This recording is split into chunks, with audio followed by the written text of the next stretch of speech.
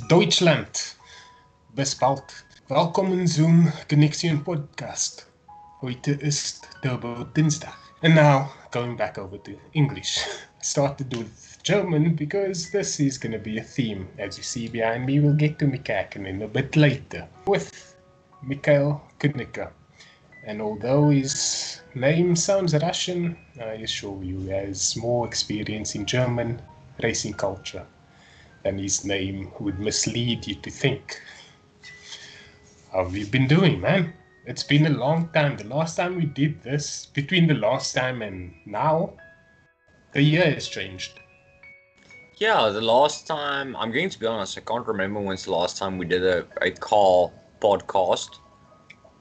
It was close to the end of last year, and then I know Joe and I did a podcast with you for your channel. But obviously the year's changed and quite a few things have gone on. So far, it looks like 2021 has been a bit better for most people, which is good news. It's always great to hear that it's not been as bad as last year. But otherwise, yeah, things have changed. It's a new year. It's new challenges, new tasks. Certain routines are the same, but otherwise, yeah, I've been surviving this time and keeping busy. Excellent. As I said, this is a bit thematic. If that's not a word, I'm going to make it a word today. See this color? I would like to say this is gunmetal silver. And behind me is, well, a shade of gunmetal silver. Which leads to the first question. Is it true that if a Mercedes-Benz has a service at 9 o'clock, if the driver doesn't take the Mercedes-Benz to the dealership, it will drive itself? Well, as much as I would love to say that German efficiency is that efficient, no, a Mercedes-Benz still does require a person to take it. However, you will be very strongly frowned upon if you don't take your Mercedes in at 9 o'clock as booked. There's still an expectation that the human will be as efficient as the car. But so far, Mercedes-Benz, the new models can do elements of driving themselves. But I do find cars that drive themselves a bit nerve-wracking. It's a bit too Skynet for me. I like to be in control and know that it's doing the things I want it to do. So Elon Musk, you do you. It's just not for us. You can go ahead and create all the cars you want to drive itself. You stay there. You create the bulletproof windows that aren't bulletproof all the way. Petroleum cars. And cars that actually obey our command. Until we get over 6,000 RPM. And then basically it's just, Jesus, take the wheel. It depends what you drive. Mercedes-Benz in general, I'm not talking about your AMGs. In general, Mercedes-Benz has quite a low red line. It's about 6.2 to 6.5. So on a Mercedes, it's about 5,000 revs. Then it starts running a bit high. You don't buy a non-AMG Mercedes-Benz. You don't buy to race to start off with. You buy Mercedes-Benz to be comfortable and at your leisure. I speak though like I have experience in dealing with Mercedes-Benz. I don't. On a scale from 10 to 0, in terms of experience with Mercedes-Benz, I'm at a 0 and Mikhail is at a 10.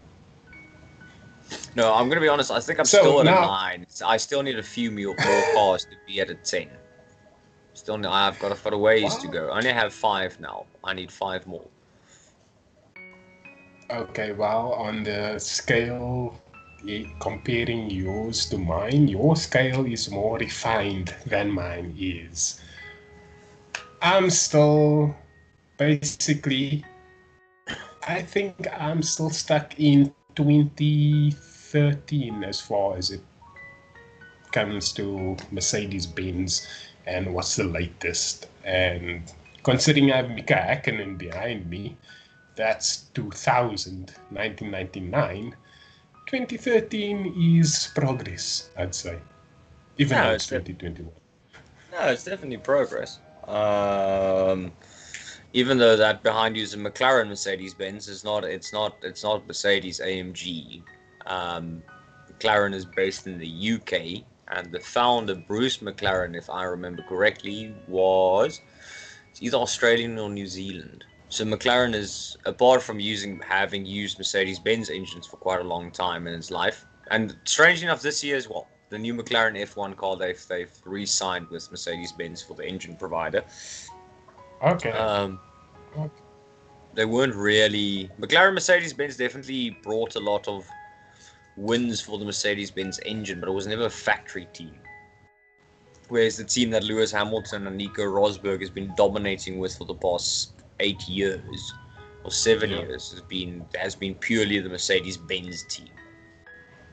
Yeah, I imagine so, because it just plopped onto the scene and dominated ever since.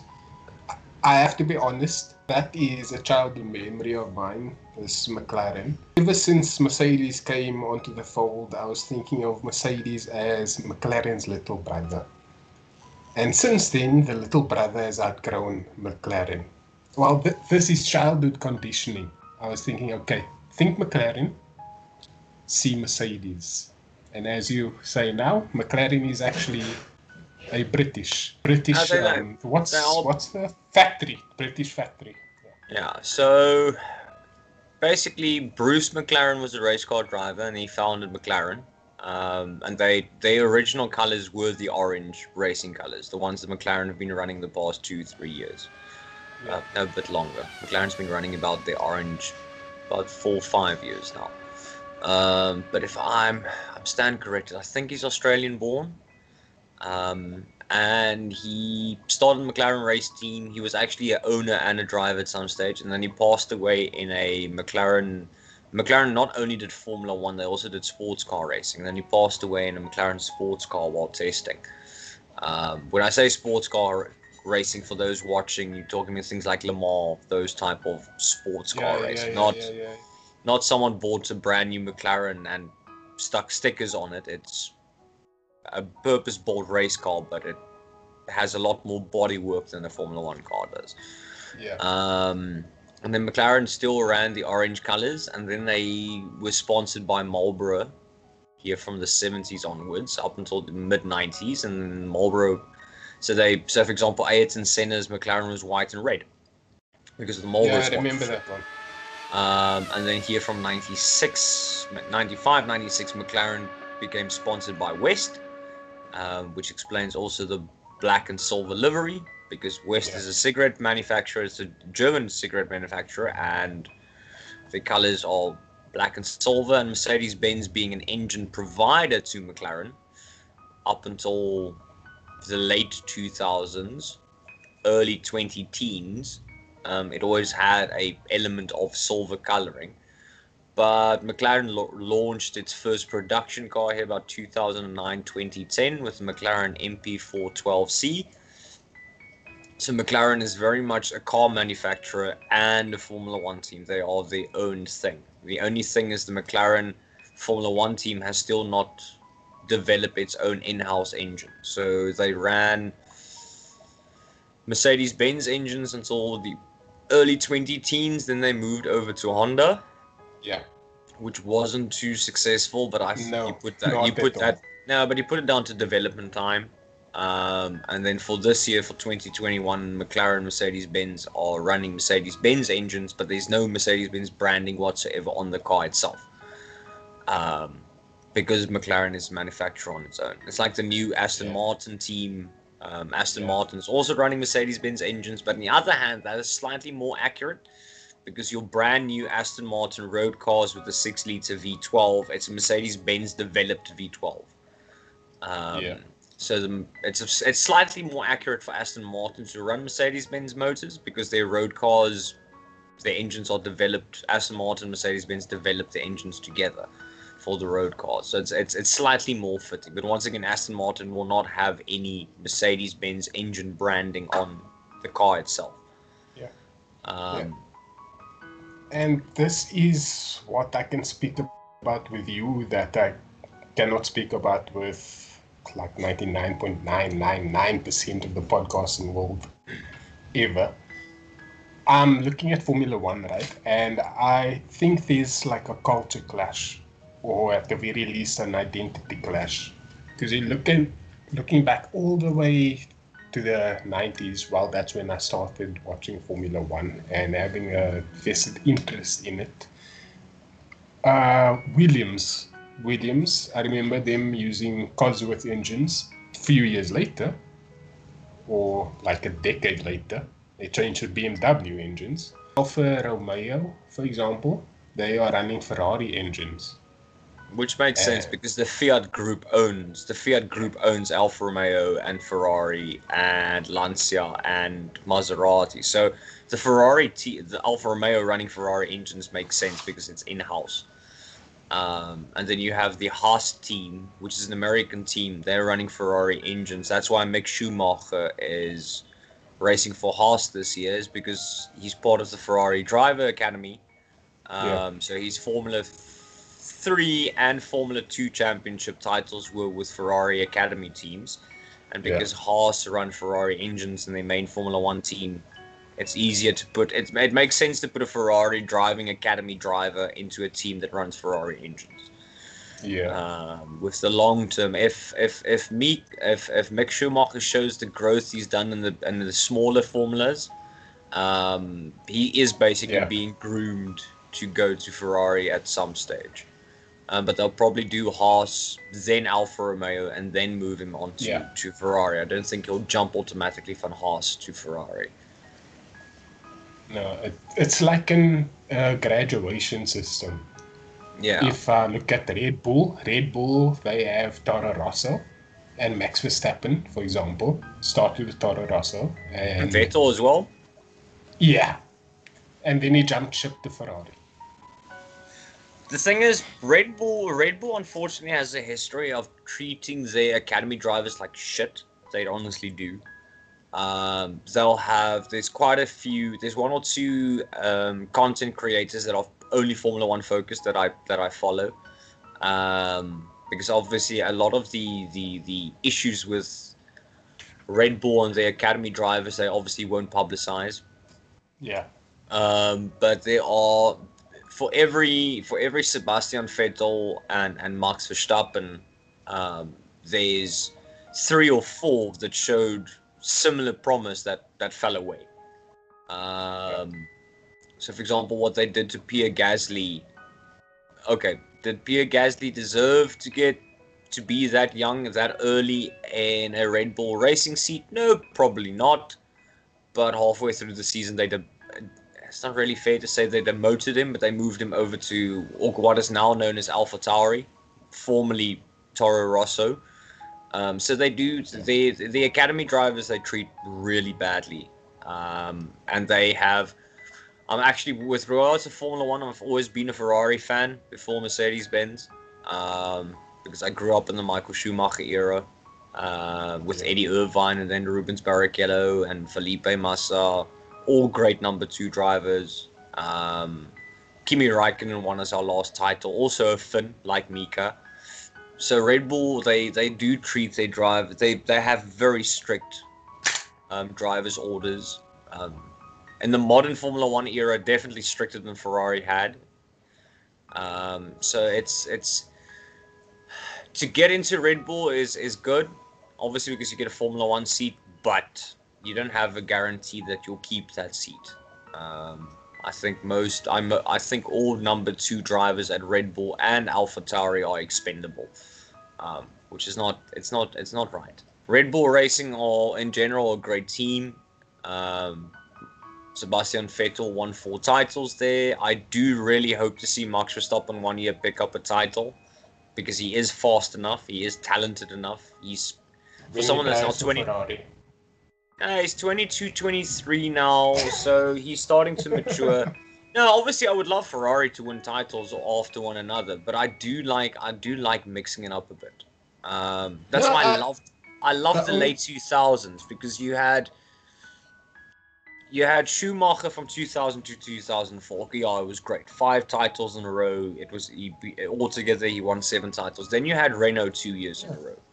Yeah. Then you had Ferrari in 2007. Then you had McLaren in 2008. Then you had Brawn, which became Mercedes AMG F1 team in 2009. And then in 2010, I think 2010 was McLaren again, and then you had Red Bull 4 years in a row, and then now Mercedes has done it basically Yeah, 7 years in a row, 8 years yeah, in a row. So I do like yeah. mixing it up. Yes, I would like to see Ferrari win a title again, obviously, but from a historical point of view, I want McLaren to be competitive again, the way they were in the late 80s, early 90s. I want Williams to be competitive again, like they were in the early 80s up until the mid 90s. Oh, Uh, it looks like they're 20 years away from that. you want Red Bull every now and then to shake the cage. Um, I would like to see Aston Martin possibly pick up a title. You want to have a bit of a mix.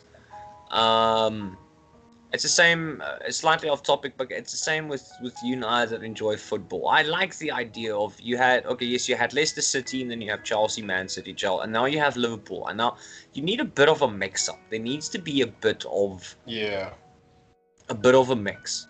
yeah. Um, that's why Formula One in the 60s and 70s was really entertaining because it was all every 2 to 3, maybe 4 years, you had not only a different driver win it, obviously, but it was a different manufacturer, it was a different team. So yes, do I want Ferrari to be top of the podium again? Yes, I would love it. Because I think Charles Leclerc is a great driver. I think Carlos Sainz Jr. could possibly also be a good driver. He's a very professional driver. The way he looks at the way his diet, his training, the way he focuses and has a good relationship with his technical team as he did with McLaren. So he's an utmost professional. Based on who his dad is, obviously you would expect that. You want to have a mix-up. This year it's Ferrari, but next year Mercedes and Red Bull are challenging. But you have teams like Aston Martin and hopefully one day McLaren, Williams being the outlier teams. Every now and then, or Renault, which is now called Alpine, F1 team, sneaking in a win every now and then. Same with Alfa Romeo pushing for points places. So 2022 with all the new, because they have a budget cap and a design cap for next year. Look, on the one hand, I'm opposed to it because I've always believed that Formula One team with the most money has the right to win. So basically, it would be Ferrari and Mercedes because they have the budgets. But Which on it the kind flip, of is, despite the caps that have been imposed over the last few years, they've still adapted to them to yeah, but now the be flip the side top two. is the thing is the cap was sort of like between. Okay, I'm speaking roughly now, but the cap is anything between 115 like 180 million. So in Formula One, a $30 million still makes a massive difference. Where from next year, everyone gets the same amount. Um, everyone I think gets 150 million, and that has to cover everything. It has to cover the development. It has to cover salaries. It has to cover flights. All those things, all the logistics. Everything has to be covered by that budget. So Um, Ferrari's special payments won't be applicable to spend on operation costs. Yeah. So it gives a leg up to the smaller teams, hopefully. So teams like, for example, Haas, I think is a bit unfair because I want Mick Schumacher for a rookie and the bottom place team to do well. But for example, Haas Yeah. have admitted openly this year they're not focusing on this year. All their development is going into next year for the new chassis and the budget gap and everything. Um, so the smaller teams, it'd be nice if the smaller teams get a bit of a leg up so that you have more competitive, not only racing, just a bit more variety in people winning or podiums. Um, and for example, if I look at this year's liveries, I don't think they're so far. Okay, Ferrari's doing their official launch tomorrow, but all the other 9 teams have done their car launches so far, and there's not a single ugly car on that grid this year. All the cars have great liveries. Um, Aston Martin and their British Racing Green, and it looks good. It looks really good. Okay, Mercedes AMG has done. They've kept the mostly black car because Lewis Hamilton is a major supporter of BRM, but there's a bit more silver in this year's car than last year. Once again, not an ugly car. The McLaren looks good. Alfa Romeo looks good. The Alpine, which is basically just the Renault team being rebranded. That's a gorgeous car with the color scheme. The Alpha Tauri is nice and simple and elegant, which I like. Okay, Red Bull looks the same as last year, but it's not an ugly car. Their livery has never been ugly. Williams is a very wow and loud car, which I like. It's a very massive paint palette. Haas is slightly controversial because Nikita Mazepin's dad is Russian, is basically bankrolling the team. But even though the livery is controversial, it's still not bad to look at. It's still not a terrible car to look at. So yeah, I think this year's Formula One we really have some good-looking cars, and Ferrari as a brand team doing a two-tone car, which means by two-tone, if you look at Formula One cars in the 70s, Ferrari Formula One cars were very much red at the bottom, and then the top, usually where your air intake is at the back, the major air intake for the motor, was white, and then it was split by the tricolor with the Italian flag and a very thin pinstripe. So if Ferrari are going to do that, if that's what they're hinting at, it's going to look awesome. It's also going to be a bit nostalgic because it's going to look like the F1 cars from the 70s. So I don't think there's an ugly car on the grid this year. Now, if you can have those type of color schemes next year, and it's a bit more competitive because everyone has a budget cut, everyone has to work within the confines of a certain amount. It's kind of nice having a Formula One race where you have blue car is fighting with the green car, the red car is fighting with the silver car. You have all these colors competing. Also going to make the podium look a bit more colorful and interesting. So, and Formula One is all about the visuals. We've all accepted that Formula One cars will never sound as great as they used to because a V10 Formula One car is just literally orgasmic. The V6 turbos sound boring. I don't like the turbo V6s. I really don't. They sound if you listen very carefully, they sound like a Mark V VW Golf GTI that's been modified. No disrespect to Golf GTIs. I love a Mark V Golf GTI, but they've got the same little modified rumble where V10 is that screaming at that. V10 Formula One cars had a red line of 19,500 revs. They were screamers. With the V6 turbo hybrid era, sort of like, it's alright. I personally do not want to see a V6 in the hybrid era go to 19.5 revs. No, because at that stage, only dogs will be able to hear it. Yeah, exactly. That's why personally I switched off from Formula One, as you mentioned, since 2008. That's when, well, I'll term it as politics. Everything came in. Okay, new rule changes. The points per win is going to change from 10 to 25. That's when it just changed from the one that I knew throughout my childhood to something I don't really want to be invested in. And then I read into the new engine specification, and it just seemed alien to me that effectively Formula One cars are gonna downgrade the engine to V6, but they're gonna add a turbo and NOS to it. And I know technically it has to do with downforce and the kinetic energy, the resource system, or whatever it's called. It's just not pure as it was. But then again, considering carbon emissions and the environment, the world can't really function with the way the world was in the 90s, early 2000s. There's things I agree with the rule changes, and there's things I disagree with. I agree with them taking away all of the nannies. I like the idea that Formula One cars don't have traction control, and basically Formula One cars don't have ABS. So all the electronic stability control programs, I'm in agreement with. I'm 100% in agreement with the fact that you have a Formula One car, you're more likely to have oversteer or understeer if the car's not set up right. You can spin the car around if you don't know what you're doing. So I agree with that. I do love that. that the cars are more mechanical to drive to a certain extent. Yeah. I'm in Yeah. favor of that. I'm in favor of Formula One cars running slicks because a Formula One car in slicks is sexy because everyone loves slicks. So I'm in favor of the slicks. What I'm not in favor of, and sadly a lot more. Okay, before I go on, I don't have the problem with the engines. For example, here by 2010, 2011, they moved over to the V8s, which is fine. If you look at Formula One teams of the 60s and a few of them in the 70s, the Cosworth V8 engine Formula One cars dominated. So there was a bit of nostalgia to it, having V8 Formula One cars again. There was an element of nostalgia, because if you look at the late 60s, early 70s, and once or twice in the 80s, you had V8 powered Formula One cars win titles.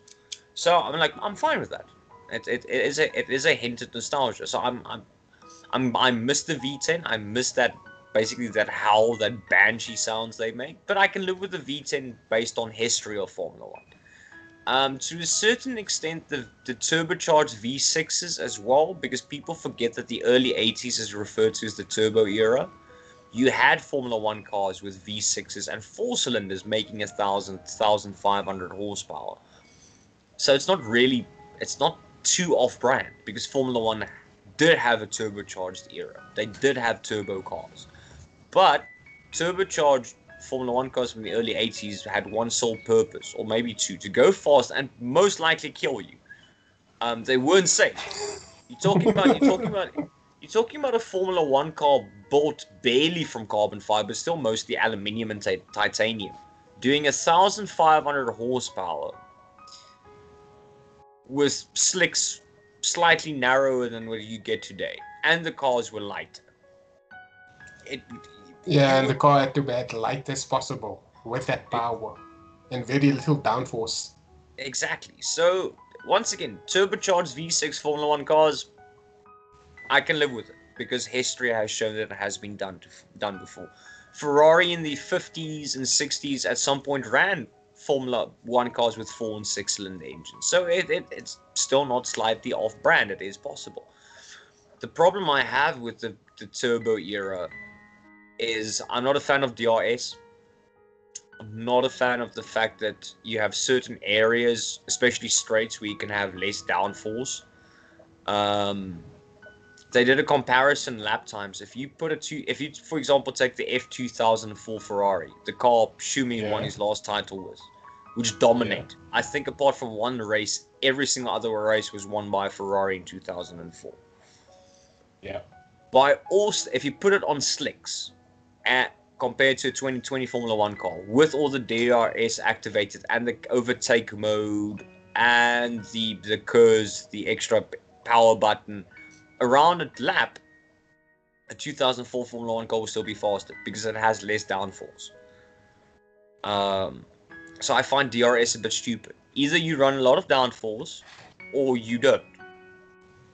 Because I feel the system is a compromise. It's a compromise. DRS and the overtake mode and essentially curves, which are no longer called curves, but it still does the same thing.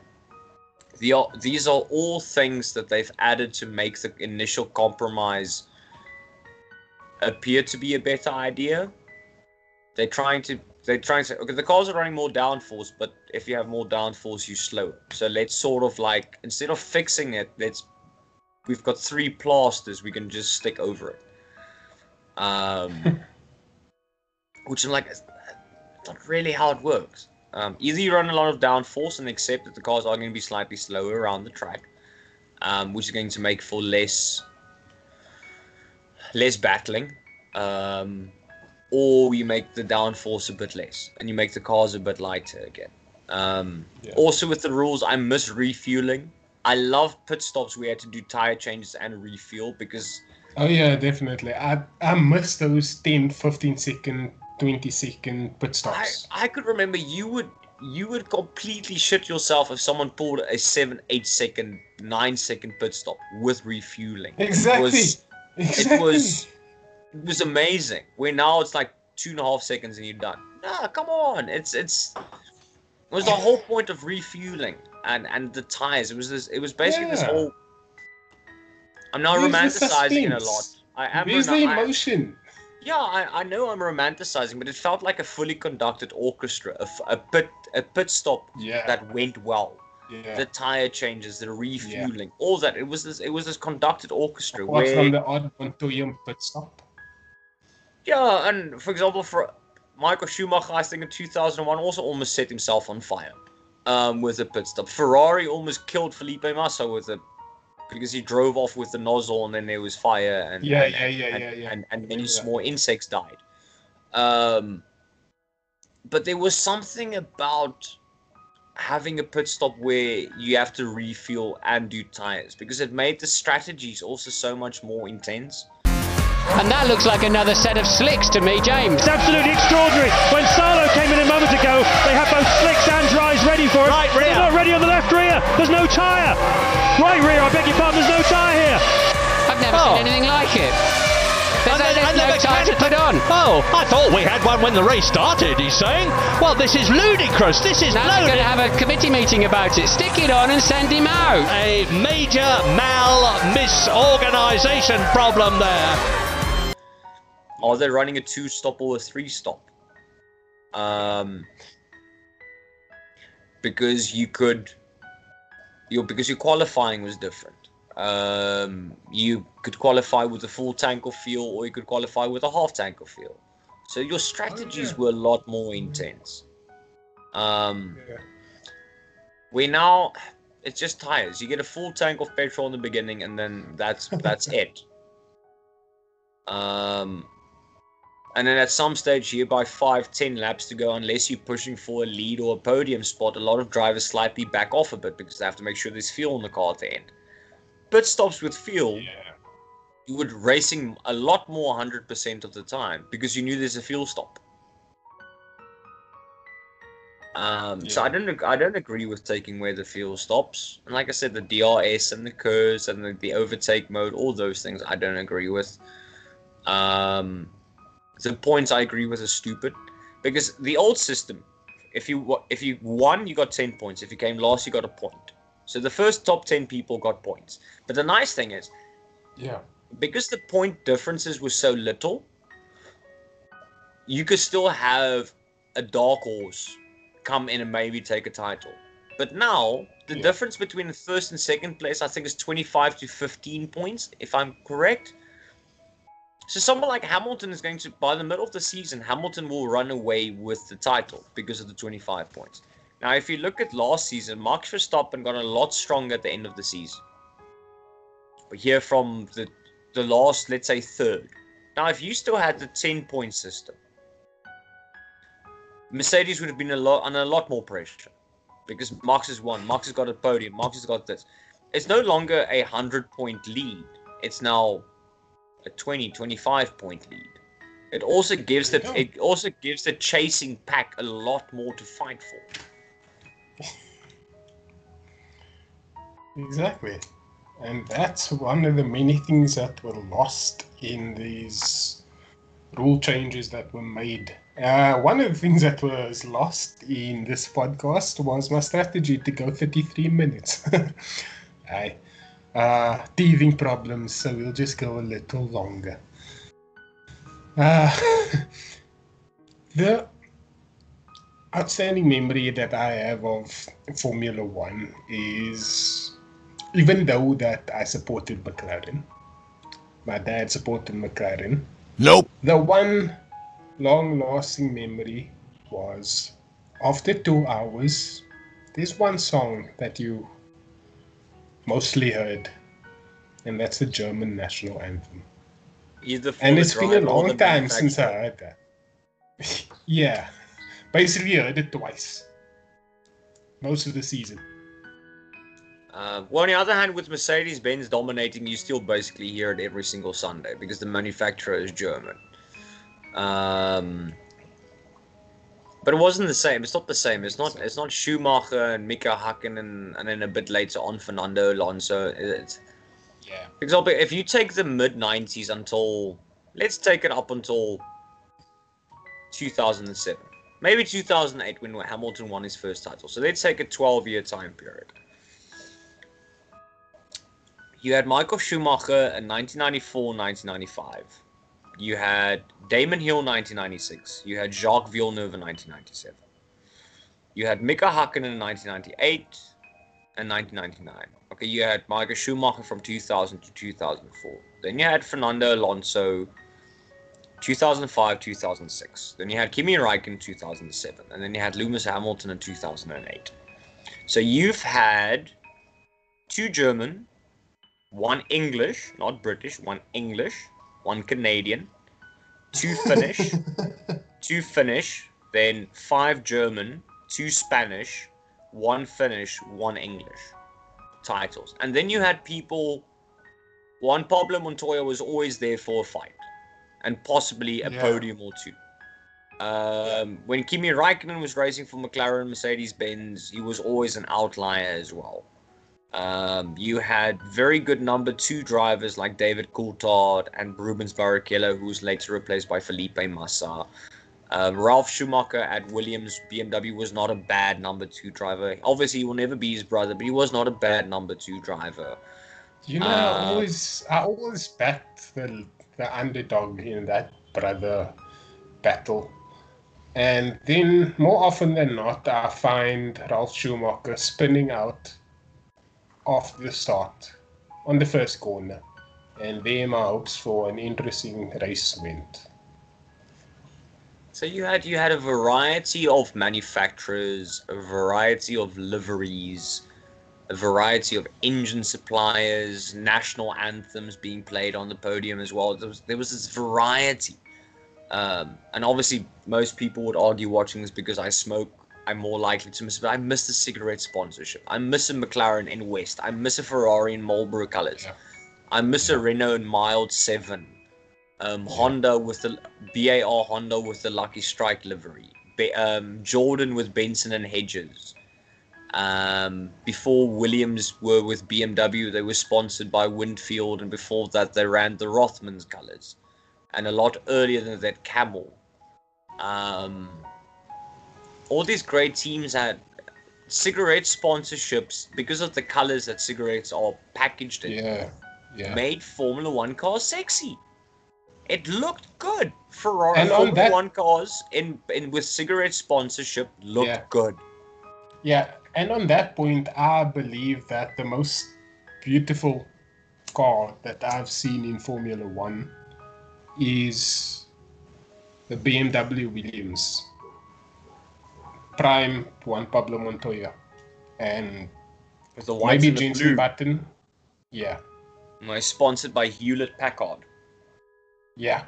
The printers, the racing printers. Many minutes later. It will probably be dominated by Mercedes again, which gets a bit boring. And I don't want Hamilton to win an 8th title because I don't think he's deserved most of his. It's just because his whole career has been spoon-fed to him. Firstly. Secondly, he has no technical ability.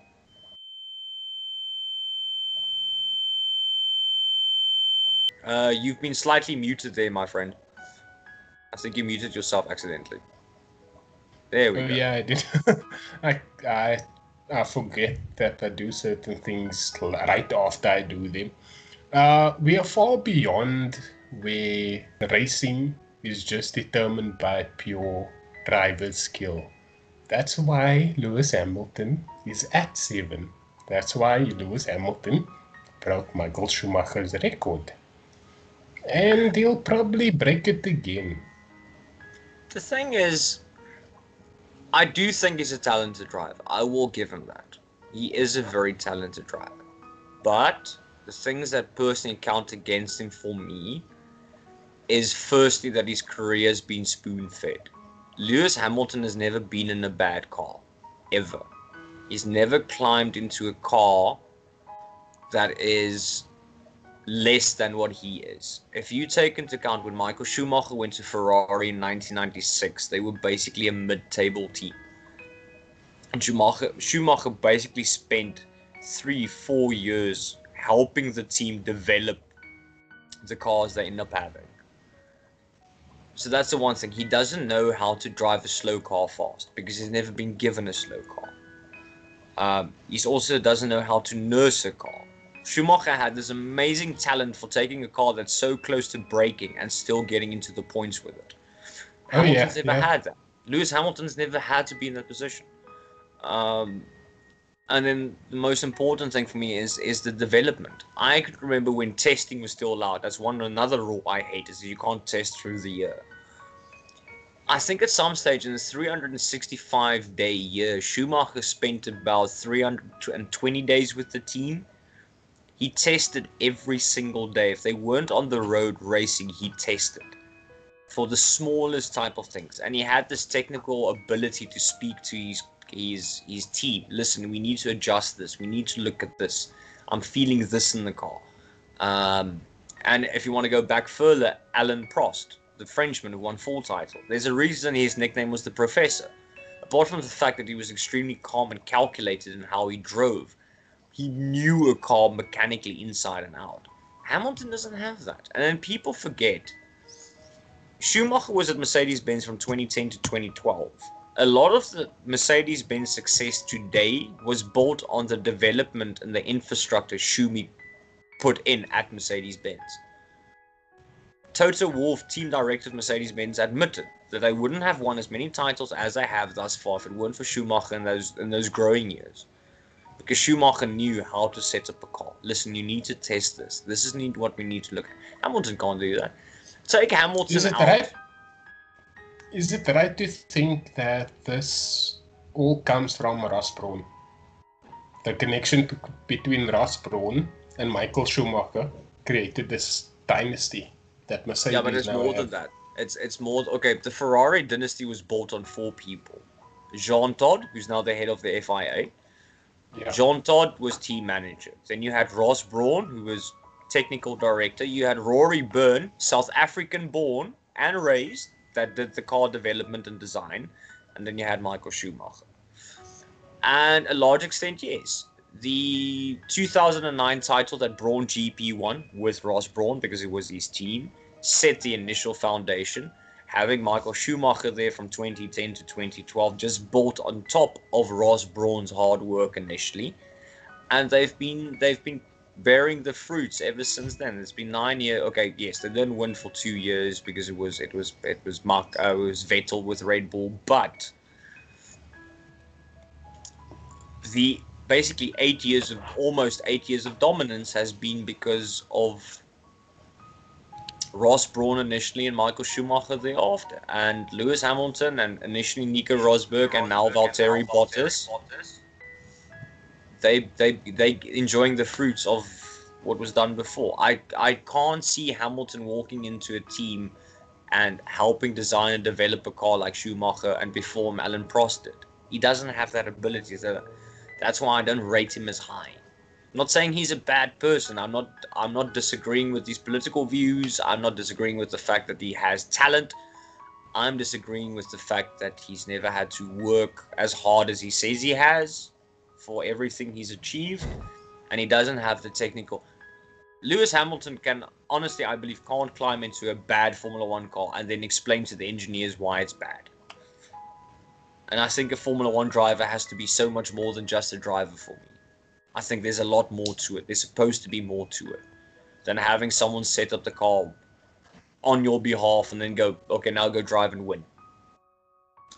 Okay, so would you say the drivers that are on the grid, would you say the last remaining drivers that can do that are Raikkonen, Alonso, and to some extent, Vettel? Okay, yes, I'm in agreement with Fernando Alonso. He definitely has it in him. He has, apart from the years of experience that comes with age, I think because he came up, he was in the mid-2000s when he still had testing and he could still develop the car through the year and adapt and change. Yes, very much Fernando Alonso. I would say yes, Kimi Raikkonen, but Kimi Raikkonen doesn't really care. Raikkonen. Under pressure. Diamonds are made under pressure. I want to be in the fastest car. Hey, make sure that we are that dominant car. Push Lewis Hamilton all the fucking way. That's the hardest thing to do. It's not going to be easy. No, It's more like a hobby for me, so obviously I don't need to do it if I don't want. Kimi Raikkonen openly admitted Formula 1 is a hobby for him now. He's won the title. He's proven he can. It's a hobby for him. He just wants to drive fast and drink late and sleep later. But I think Kimi Raikkonen, with the right inspiration, yes, can develop a Formula 1 car. Sebastian Vettel, I think now that he's a bit older and Aston Martin is a new challenge, I think he will be very much part of the development of the Formula 1 car. I do believe so. Also, that's where I mean, is I saw Sergio Perez, I think, as like a YouTube channel, and first day of testing by a Ferrari driver. So I was thinking, obviously they're not going to let Charles Leclerc go, so where did Vettel go? So you just fill in the blanks. You went to Sebastian Vettel went to Aston Martin, and then Sergio Perez actually went to Red Bull. We signed Carlos Sainz Jr. from McLaren, and Daniel Ricciardo then left Renault and went to McLaren. So those are some of the most of the big moves and shakes. Haas obviously got rid of both their drivers. Ricciardo and Alonso in the same team for a season. I think it's going to be quite entertaining, actually. I'm actually looking because it's a different combo. It's a very different type of combination. I'm looking forward to that. I'm really looking forward to that combination. So Mercedes-Benz is unchanged. It's Lewis Hamilton or Mercedes AMG if I want to have to be specific. So Mercedes AMG is Lewis Hamilton and Valtteri Bottas. Ferrari is Charles Leclerc and Carlos Sainz Jr. Renault is Fernando. Okay, Alpine is Fernando Alonso, and I don't know actually. McLaren is Daniel Ricciardo, and also actually not clear on it. And then obviously Sebastian Vettel will be number one driver at Aston Martin. Haas has Nikita Mazepin, which he doesn't deserve to be there because he finished like 5th in the Formula 2 title last season, but his dad's got a lot of money, so he's been literally paid to be there. Oh, Aston Martin obviously will be Sebastian Vettel and Lance Stroll, because Lance Stroll's dad owns the Formula 1 team and owns 35% of Aston Martin, the car manufacturer. Well, that's how Lance Stroll got into Formula 1. Yeah, because his daddy bought it. It's a money game, man. His daddy bought his seat. No, he literally went, Daddy, I want to race Formula 1, and Daddy bought him a Formula 1 team. Didn't buy him a seat, he bought him a Formula 1 team. Nikita Mazepin's dad at least just bought him the seat. However, there are talks that Nikita Mazepin might buy Haas, or Haas's Formula 1 project, because very few people know Haas's main income and success is actually from NASCAR and IndyCar racing. Their Formula 1 team is like their third leg, their third branch. And there are talks that Nikita Mazepin's dad might, at the end of the year, either buy majority share in Haas or completely buy over the team. So there is a possibility that we'll have another driver whose daddy bought him a team. Let's hope that is the last time this will happen. It probably won't be. It probably won't be. The past 10 years, there are more than enough. For example, Christian Albon from last year. His father's British and his mom is Thai. So I do, because I've lived in Thailand and my dad still lives here. It was kind of cool actually having a Thai Formula 1 driver on the grid. I was in Bangkok. You know what's funny about Bangkok? It doesn't matter how old you get. When you hear Bangkok, you'll giggle every time. 42 years old, I'm like, Bangkok. His seats at Red Bull was bought by Daddy. Because Red Bull also has a driving academy, and most of his seats, so Formula 4, Formula 3, Formula 2, Daddy bought So there is, it's nothing new for drivers, usually their daddies, to buy them seats, or in the case of Aston Martin, literally buy them a team. And then you get Mick Schumacher, who goes about it the right way. Don't get me wrong. So there are exceptions to the rule. Don't get me wrong. There's still a lot of money behind Mick Schumacher.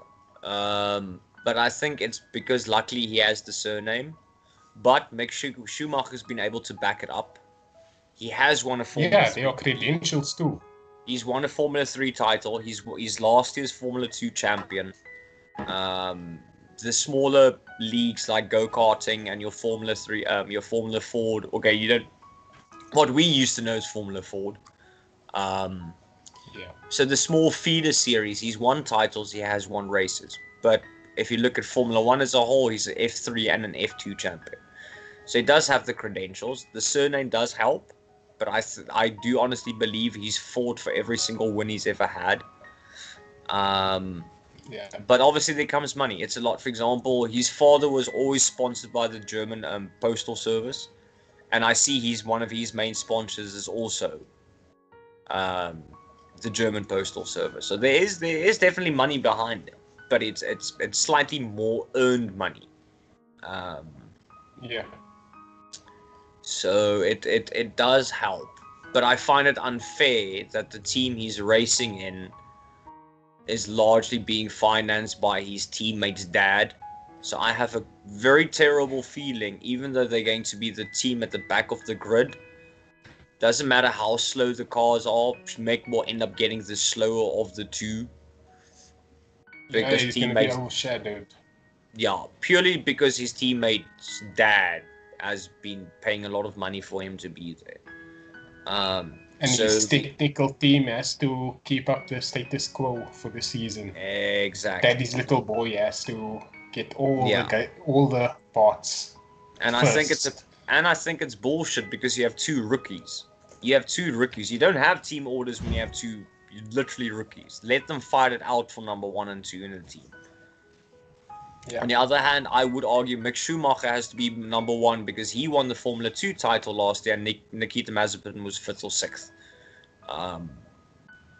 Based on that. But Nikita and Mazepin's going to jump from 6th to 1st within a couple of months in team orders. So I think Mick Schumacher needs to see out his 2 years at Haas and show that he can still be consistent even if it's with a slow car, and then move over to Alfa Romeo so that he can actually have a fair fighting chance to be in the mid-pack. And hopefully Kimi Räikkönen keeps at his hobby for about 3 more years at least, to spend at least 1 with Mick. Yeah, it's nice and romantic to think about it, but I don't know. I think Kimi might leave at the end of the season because he's got a rolling contract. He can basically pull out of his contract whenever he wants to. So I don't know. Yeah. I don't know if he'll stay on after this season. Like I said, he told him he's honest. He's been honest about it. He enjoys Formula 1. He enjoys being competitive, but it's a hobby for him now. My dad is also a big Formula 1 fan, so we usually chat a lot about Formula 1. You get 2 types of drivers in Formula 1. You've got people like Lewis Hamilton and Michael Schumacher and Alan Prost and Ayrton Senna, and Jackie Stewart, and Niki Lauda. You've got drivers that want to win more than once. They want to prove that they are better than just winning once. They want to win every single time. They want to win a Formula 1 world title and then win another one and another one. Sebastian Vettel's the same. And then you get people like Kimi Räikkönen and Nico Rosberg and his father Keke Rosberg and Jacques Villeneuve and Damon Hill. The epitome for them is saying they were world champion once, and it's fine. And I can still respect you. You're still a world champ. You still won a bloody title. But that's the difference. And Kimi Räikkönen is the latter. He entered Formula 1 to win a Formula 1 world title, and he did it. That was his driving force. He's done it, and he got it. I have to be I have to be honest, when I first saw Kimi Räikkönen at Sauber, I saw this blonde guy that, like, I wanted stuff to happen for him, and credit to him, he has become a world champion. It's just one of those things, I think, similar with Nico Rosberg. You see this young guy, blonde, and just all glamour type, and as much as I wanted things to happen for him, I was pessimistic in the way that I thought it wasn't happen. And then it did happen, and Nico Rosberg raced in Abu Dhabi and then left entirely. And I'm fine with that. Because remember, what I liked about Nico did, actually, and I respect him for it, is he won a world title and then he retired. There was no downfall. You literally left at the top. Literally. Yeah. Michael Schumacher won 7 titles. Then you had 2 years where Renault dominated, and then he retired. But he was still competitive, and then he came back in 2010, 2011, and he helped develop the Mercedes-AMG team as we know it now. But he wasn't competitive. He wasn't that competitive. He was still a great driver, but the car wasn't there yet. And I will always still look up to him. I will still idolize him. I still hope every single day that he fully recovers from his skiing accident. But there's something about having someone like Nico Rosberg go, I've won the world title, now I'm stepping out. No one can ever look back and say, but Nico had a fall from grace. He was so much slower the next year. He was no longer competitive the next year. Or he started getting ragged around the edges. You can't. He drove his ass off. He clearly took the title away from Lewis Hamilton, which was, I think that in-house fight must have been massive the whole season. He gets the title and then he goes, peace out, bitches. I'm done now. I've got the title. I've got the medal. I literally left at the top. He basically pulled a Sir Alex Ferguson straight. Ferguson won his 20th title.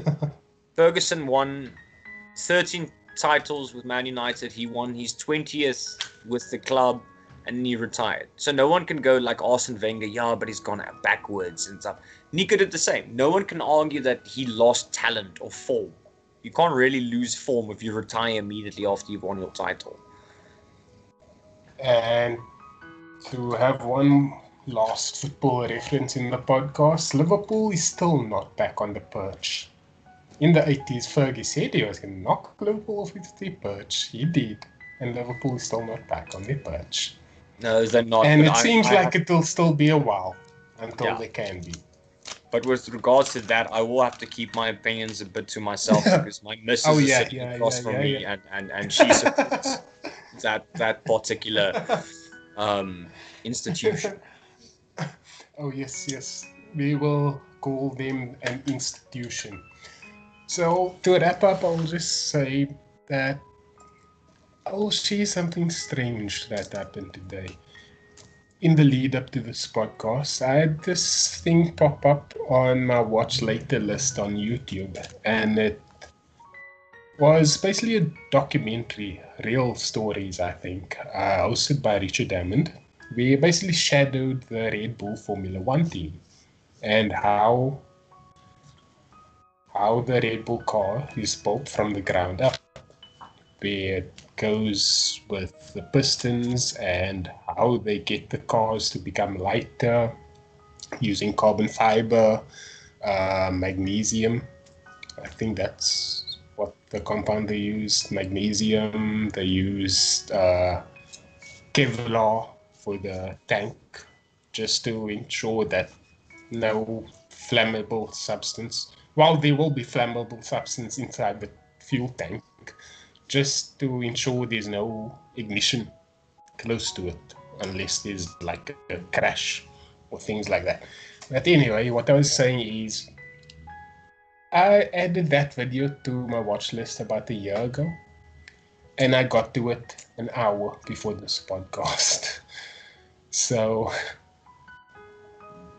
funny how the world works. Yeah, so this is, well, at started out as being the 3 in 33 podcast. This is now the 3 in 33 podcast times 2. The 2 33-minute podcasts in one. Thanks to Mikhail. Thank you so much for having me. You'll find Mikhail everywhere. You can find the links down below. And until we do this again in 2022.